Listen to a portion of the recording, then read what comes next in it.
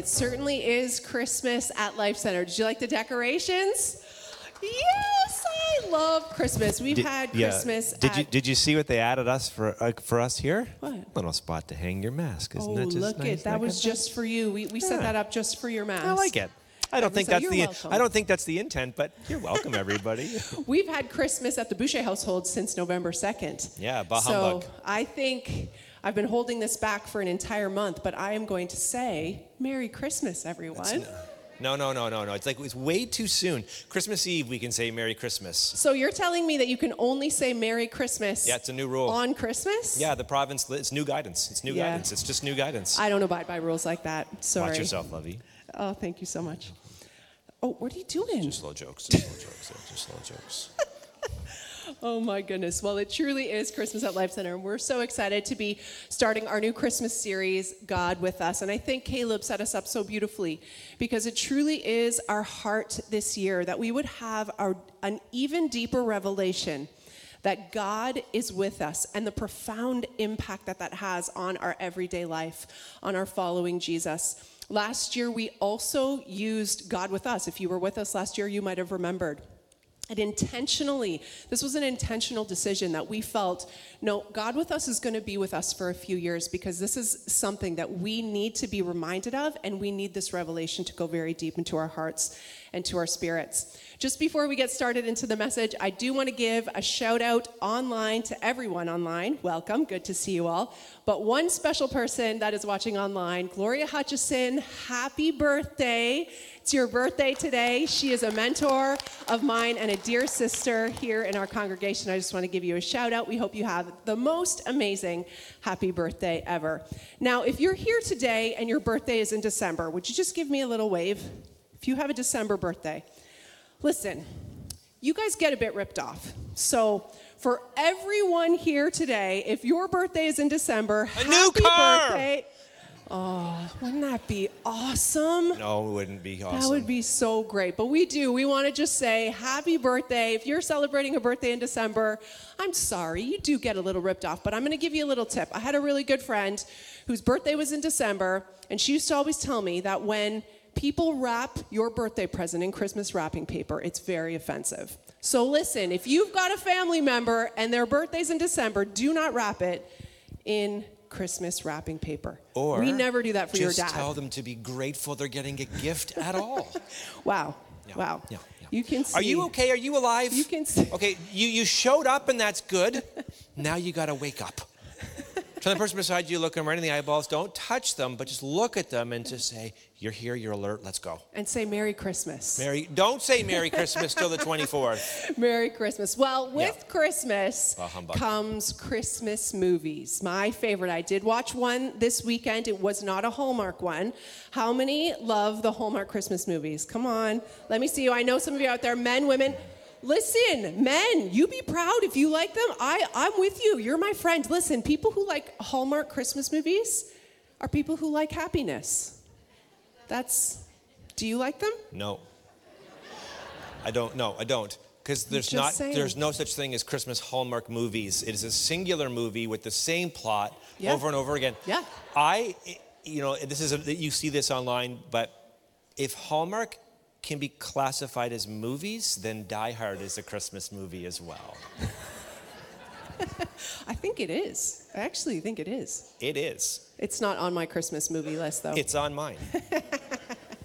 Well, Christmas movies really do tap into a space inside of us, this desire to see the wrongs of the world made right. And the Christmas plot of most Christmas movies has this in it, the belief in something grander than yourself. But if you're not a Hallmark Christmas movie lover, actually, where's Alan and Lori? Did I see you guys here today? They get to go on the set of Hallmark movies. I think I saw them in the middle somewhere. Anyways, if they're not here, Alan and Lori, that is awesome. But maybe you're more of a Christmas classic movie, like Charles Dickens. I said Dickinson in the first service. Charles Dickens' classic, A Christmas Carol, of an elderly, miserable, greedy man who gets visited by... Why are you looking at me when you're doing all those characteristics? I wasn't talking to you like I wasn't... I believe the expression the kids would use is, I felt something there called shade. Whoa, I was thrown. I Learned that on the TikTok. This is I'm identifying because I know you resonate more with the classic, the wrestle, the deep internal wrestle. And he's, visited by the ghosts of Christmas past, present, and future, and turns into a more softer, gentler man who loves Christmas after that. God bless us, everyone. And, good one. These movie plots, and honestly, even the story of our life, they connect us to belief in something grander. And Donald Miller describes it kind of like this. Again, these plots we see in movies, these plots we see sort of play out in our own story. He says a character has a problem, then meets a guide who gives them a plan and calls them to action. And that action either results in a comedy or a tragedy. And yes, unfortunately, sometimes it plays out just like that. So what if for us over the next few weeks, we tell a timeless story by inviting you to look at 3 different guides that are present in our lives and how the arrival of Jesus should change our relationship with these guides. Fear, how we think, and how we act. And so I want to start today by asking you a few questions just to get you thinking about your relationship with fear. What role does fear play in your story? Do you love to be loved by others? Are you afraid to let people down, so maybe you overcommit? Are you a people pleaser? Do you get crushed by criticism? Do you live in fear of offending or hurting others, or maybe the fear of being rejected yourself? When we really think about it, the journey of our lives really is a journey of moving from fear to love.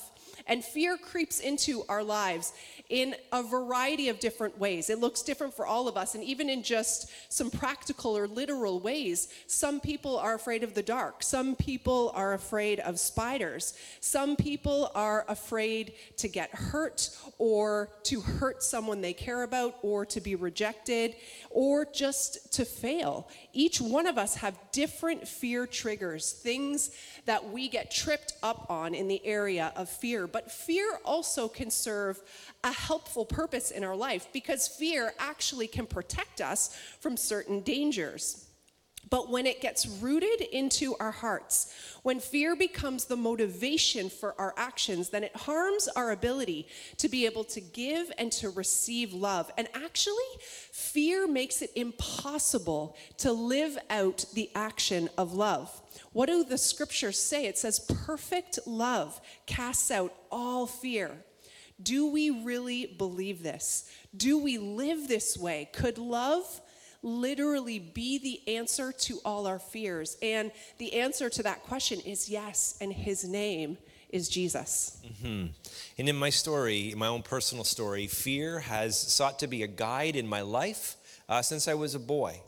And in my own life, fear uses true circumstances. Everyone say true circumstances. Fear uses true circumstances to lead me to often untrue or unknown conclusions. So again, as a boy, I had fear or anxiety around being alone. So being alone, it was the imagination of what could happen. It never did happen, but what could happen, that was an issue when I was a child, as a teen, making a wrong decision regarding my future and the weight. In my 20s, I had digestive issues, really strong digestive issues in my 20s and 30s. And so I developed a fear of just even going out, even driving from here to there. What if I got stuck? And by stuck, you can fill in the gap. Like just massive digestive issues that didn't know what to do with them. And then even the last couple of years, how do you know that loving and living and leading through a pandemic's no picnic for any one of us? And the reality is it doesn't really matter which decision you make. There's going to be people who are going to be critical of it, disagreeing with you of it. And so again, what if we make this decision and this amount of people leave? Or what if we make this decision and they leave? And so those things want to be a guide. They want to get a hold of my heart and life. And unholy fear is this. It is always an invitation to subject yourself to an inferior authority than Jesus. That's what it is. It's an invitation for you to subject yourself to an inferior authority than Jesus. When fear begins to become your guide, what's the symptom? What does it look like? Well, for all of us, no matter what the guide, where fear is leading us, kind of what it fleshes out, there's a unique symptom, there's a similar symptom, I should say, in all of our hearts. And it is this. It is the erosion of peace. You will find yourself finding just this erosion of peace. And oftentimes when peace begins to erode within your own heart, you know what we become? We become critical of everything outside. But here's what I want you to know.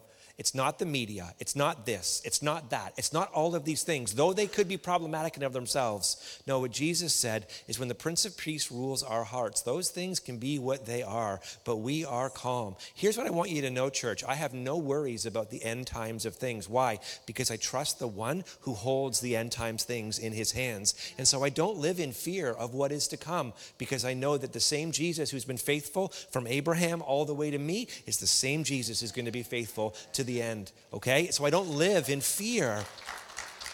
Nor do I have to control all those things. I can't control those things, never could in the first place. I'm not diminishing them. I am just saying when fear begins to become our guide, we have an erosion of peace in our thinking and our emotions and then our actions. Calm in here is replaced by chaos. And one who has fear as their guide is found in the original Christmas story.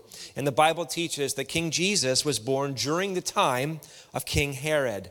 Now, in the book of Matthew, you'll notice Matthew begins with the genealogy. It roots in the humanity. This is who Jesus was. This is who Jesus was. You could trace his lineage from this person all the way here. That's what the book of Matthew does if you're going through that. The book of John starts completely differently. Same gospel, but differently. John actually talks about this divinity of Jesus, that he is the Word who became flesh. Same story, different perspective. And then you can go all the way to Revelations that has the Christmas story in it as well, but it's from this warfare cosmic place. It's this beautiful thing that you can do. But today we're talking about it from the book of Matthew. And Matthew, I would imagine, wants us to compare and contrast King Jesus with another king named Herod. It says Herod maintained, or the Bible teaches us again that Jesus was born during the time of Herod.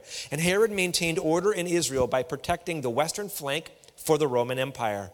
Under Caesar Augustus, Herod was given a title. Guess what his title was? The King of the Jews. This was his title.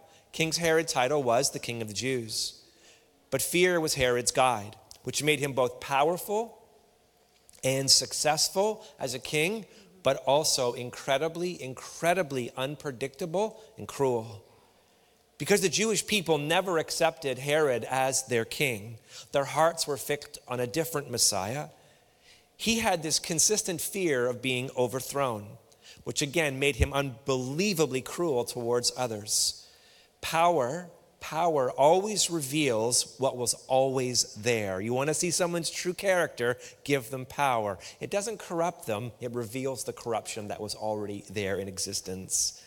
And so guided by fear, King Herod, he executed his wife, he executes his 3 sons, he gets married again, and he has his new wife executed, and he also executed his mother-in-law. There's a joke there, but it's not funny, and I'm going to keep going. Good job. His life... It's not even funny. I said it's not funny. We're not saying it. But his life is so guided by fear. Listen to this man. His life is so guided by fear that historians say this, that just before his death, fearing that nobody would mourn his dying, that he rounded up the leading Jewish people in the city of Jerusalem, and he had them executed, just so there would be mourning in Israel at the time of his death. The reign of Herod and the birth of Jesus intersect as the song that we sang today, as Magi from the east follow a star. In Matthew chapter 2, verses 1-2 says, after Jesus was born in Bethlehem of Judea, in the days of King Herod, wise men from the east arrived in Jerusalem saying, where is he who is born? Where is he who is born? King of the Jews. That's Herod's title. Insecurity. For we saw his star at its rising and have come to worship him. And then verse 3 goes on to say, when King Herod heard that there was another king of the Jews, he was deeply disturbed. And then it said, because he was guided by fear, all of Jerusalem felt his disturbance. When fear is our guide, again, a persistent symptom is the erosion of peace, first in us and then felt by others. Where peace should reign in our hearts, fear brings insecurity, anxiety, worry, and dread. So when King Herod hears that there was a prophecy found in Micah chapter 5, verse 2, and you, Bethlehem, in the land of Judah, are by no means least among the rulers of Judah, because out of you will come a ruler. Everyone say a ruler. Once again, that's that's Herod's job. A ruler who will shepherd my people Israel, guided by fear, with no peace. He disturbs all of Jerusalem, as Pastor Lori is going to take us or engage with us now, and how he disturbs the peace of Jerusalem. That's right. Well, fear, again, as an emotion or just a feeling, is not inherently sinful. In fact, it can sometimes be helpful and even God-given. I mean, I feel afraid if I'm driving in my car and someone swerves into my lane and starts driving straight at me. I can feel afraid. I feel afraid if my child runs out into the street and I see a car coming, or even now, parenting adult children, when I see them making choices or decisions that I feel could be harmful for them, I can feel the feeling of fear or feeling afraid. And, it was a real revelation to me to understand that God actually was the one that gave us our emotions. Our emotions and feelings are what makes us different from other breathing creatures that God created. They give us the capacity to love, the capacity to be in relationship with one another, and the capacity to be in relationship and connected with God.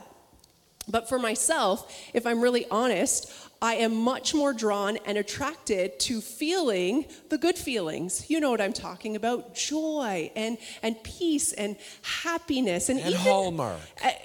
Everything that Hallmark makes me feel, exactly. And I know you Hallmark lovers probably have a similar attraction. Even fear offers a certain thrill that I can be drawn to. I don't mind that feeling, but when it comes to sadness, when it comes to anger, those are feelings I sort of want to just shove down and not deal with and not feel at all. And I was in counseling one time, and the therapist said, no feelings in and of themselves are bad or good.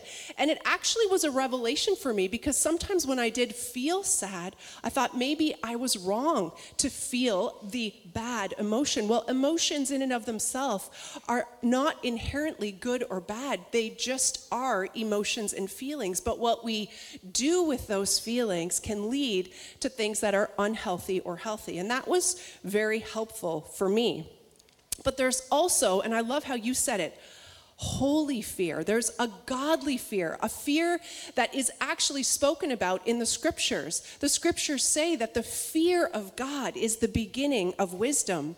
But when fear sets into our heart and becomes a guide or a motivator or takes a root in my heart, it is both unhealthy and it does not come from God. In fact, it is a demonic attack that seeks to remove Christ's lordship over our life, that seeks to actually call down Christ as master over all things, and tempts us, draws us in to take matters into our own hand. You see, fear as a guide, it begins to whisper into our hearts this lie that says we need to have control. We need to have control over the situation. We need to have control over the people in our lives. And this belief that says, I will find peace only when I have control. But this is a deception. This is a deception because it places us continually under the thumb of fear. Fear no longer is just a guide, but actually becomes our master. It becomes our small g God, something we begin to serve. Now, I want to just run through a couple of statements just to see if some of these sound familiar. Do you hear yourself saying these things to yourself? And if you do, there may be some connections with fear that you might want to address in your own life today. Do any of these sound familiar? I know they're going to leave me. It's only a matter of time. I'm going to end up alone. I'm going to fail. I just can't do it. I'll look foolish. I'll be embarrassed. I will be betrayed. It's inevitable. They're going to let me down. I'm going to let them down. I can't live up to these expectations. I just don't have enough. I'm not enough. You see, these kinds of negative self-talk, may have a root of fear in our life, a root that is motivating our actions. And all actions that are motivated by fear are the opposite of the way of love, because the way of love is the way of life and freedom, and it's the way of intimate relationship with one another and intimate relationship with God. The way of fear is the way of death and destruction to all of our relationships, especially our relationship with God. And in our story today, with fear as his guide, Herod does the unthinkable thing. We're going to read a little more about it in Matthew 2, verse 16 to 18. It says, "Then Herod, when he realized that he'd been outwitted by the wise men, flew into a rage. He gave orders to massacre all the boys in and around Bethlehem who were 2 years old and under, in keeping with the time he had learned from the wise men. Then what was spoken through Jeremiah, the prophet, was fulfilled. A voice was heard in Ramah, weeping and great mourning, Rachel weeping for her children, and she refused to be consoled because they were no more." And in writing that very first Christmas story, Matthew does want us to contrast these two different kings, King Herod and King Jesus. One driven by fear and control, the other driven by love and surrender. And to establish his crown, one king kills anyone or anything threatening his reign, and the other displays his kingship by willingly laying down his life as an act of love for all who would be invited into his kingdom. One uses power over vulnerable children for his own personal gain, and the other protects the vulnerable and actually warns us to watch out if harm comes to any child. One king's life is rooted by fear and control, and King Jesus, his is guided only by the fear of the Lord. You see, the fear of the Lord is not an emotion. It's being so confidently rooted in the character of the King that you trust him with everything, because King Jesus is trustworthy. Think of the Jewish shepherds back in that day. All that they would have known of kings is hardship, which is why the announcement of a brand new king came with this disclaimer that said, "Don't be afraid. I have good news for you." I mean, that message, and also the fact that the angel itself probably would have been extremely terrifying to see. And in Luke 2, verses 8 to 10, it says, "In the same region, the shepherds were staying out in the fields and keeping watch at night over their flock. Then an angel of the Lord stood before them, and the glory of the Lord shone round about them, and they were terrified. But the angel said to them, 'Don't be afraid.'" I think it's so interesting that these shepherds were keeping watch at night. When does fear often creep in? It's at night, because fear is a part of the darkness. It's a part of the evil plan of our enemy. And you and I are called in this season, probably now more than ever, to keep watch, to be alert to how the enemy is trying to place a root of fear in our life to get us to trust something that is inferior to the one who has overcome all of our fears. And I love how the ESV version says, "They were filled with great fear." Again, to feel fear is not wrong or sinful. But the angel said, "Don't be afraid. Don't let fear become a guide or a root or a motivator in your life. Don't let fear attach itself to your identity, to your being." This verse continued with the angel saying to the shepherds and saying to you and me today, "Fear not, for behold, I bring you good news of great joy that will be for all people." We see right in the scripture, great fear and great joy. This news is for you. This news is for me. "For unto you is born this day in the city of David a Savior, which is Christ the Lord." I want you to say Jesus. Acts says all who call on the name of the Lord will be saved. Saved from what? Saved from the works of fear. Saved from the works of darkness that actually want you to get you to not place Jesus as Lord of your life. If you and I believed today that Jesus conquered fear on the cross through his death and through his resurrection, then we can reject every lie that fear seeks to whisper in our ears. Because you have been saved from great fear to great joy. And it is not simply a feeling. It is part of your being. It's part of your inheritance. It's part of your identity. You see, when fear is motivating your actions, you need to tap into the inheritance of the joy of your salvation. Let joy motivate our actions, and let that joy lead us straight into the perfect love of King Jesus. Yeah, it's so good. It's so good. If you think about Jesus, what did he say over and over and over again? I do nothing of my only accord. I only do that which I see the Father doing. In perfect submission to the Father, whom he could trust completely because Jesus knew the character of his Father, he lived with peace, though everything around him was not peaceful. He was a non-anxious presence everywhere he went. Now contrast that again with King Herod. King Herod was under the rule of Rome. Rome, not always good, not always predictable. So out of fear to please, his life lives out of a deformed character by these things. He lives a completely different life than King Jesus. And so again, reading Matthew chapter 2, you're going to see Matthew write again and again, multiple times, that Herod the Great is dead. And King Jesus also dies. But in the story of Jesus, if we were to continue to read from the manger all the way to the tomb, we see that when women approached the tomb of Jesus, they were invited to ask a very different question that is poignant of all of us today. And the question is this: why are you looking for the living among the dead? And so fear is a real thing, but it's an inferior thing, and it is something that is dead in the sense that it is something that King Jesus conquered.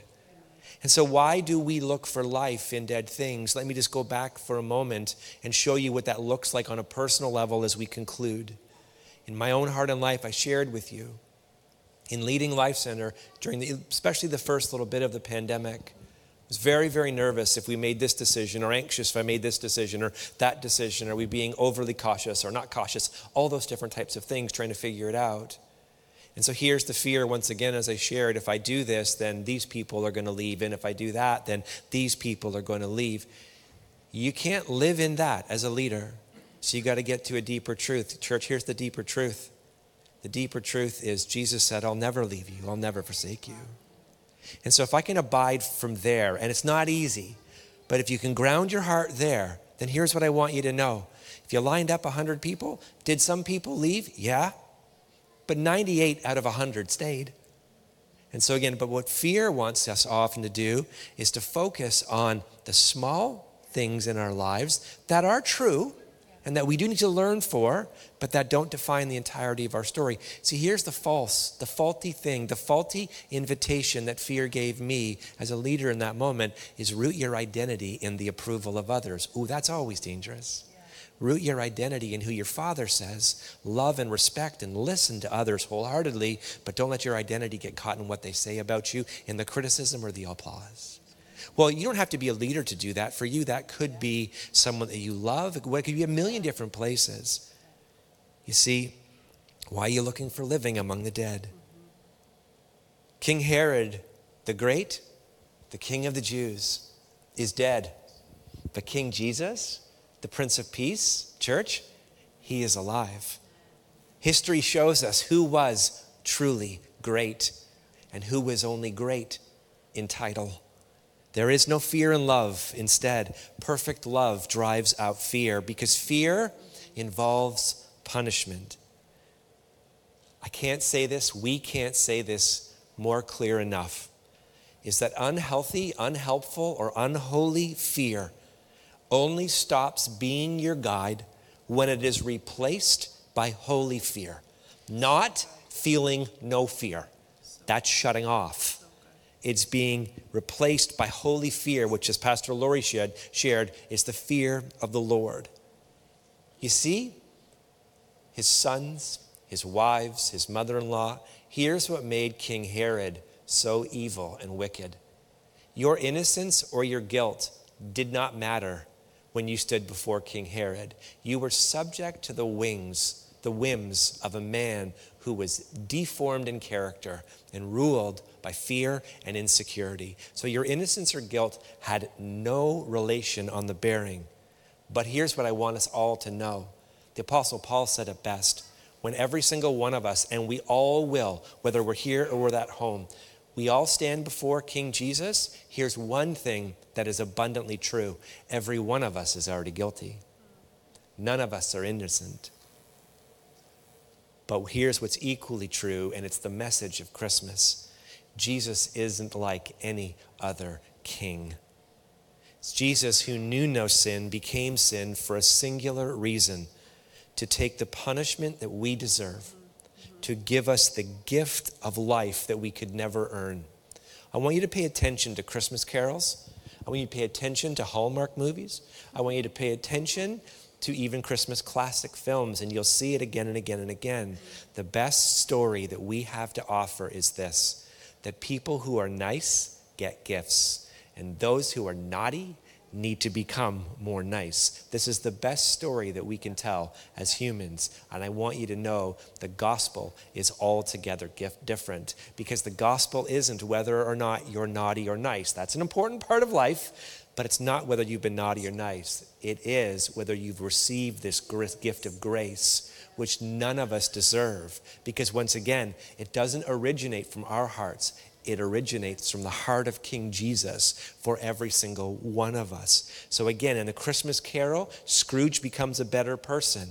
But the message of the gospel isn't only that you become a better person. Sure, it's that we grow to become more like Christ. But that must start not by us, our willpower, by making ourselves better, but by allowing Jesus to make us completely new. And there is a practice, an ordinance that Jesus gave us as his body that we are to remember and reflect on the truth of this, and it's called communion, and we're going to receive it together now. And so I'm going to invite you to find your emblem here, and if you could just open the tops, that would be wonderful. As you're finding your emblem, and the ushers will hand out some if we're missing. If you're at home, you can grab juice, crackers, bread, whatever you have on hand. We can partake in that together, whether you're here or whether you're at home. But as we do this together, let's appreciate the sacrifice of Jesus, which the bread and the cup symbolize. That Jesus is the true king, not only of the Jewish people, but now also Gentiles, that we are now grafted in. The bread symbolizes, the juice symbolizes. Let's allow the Holy Spirit today afresh to convict our hearts, as all of our hearts are inconsistent with the love of Jesus, every one of us. And then by praying together, let's first, before we receive communion, Jesus said we're to approach his table of remembrance in a specific way. Let's allow Jesus to forgive us as we walk in the power of his love for us, but also for others. So I'm going to invite all of us again, whether here or at home, together let's pray. Let's say, Dear Jesus, thank you for giving your life for me. Forgive me of my sin and heal my heart. Help me to be more like you. In Jesus' name, amen.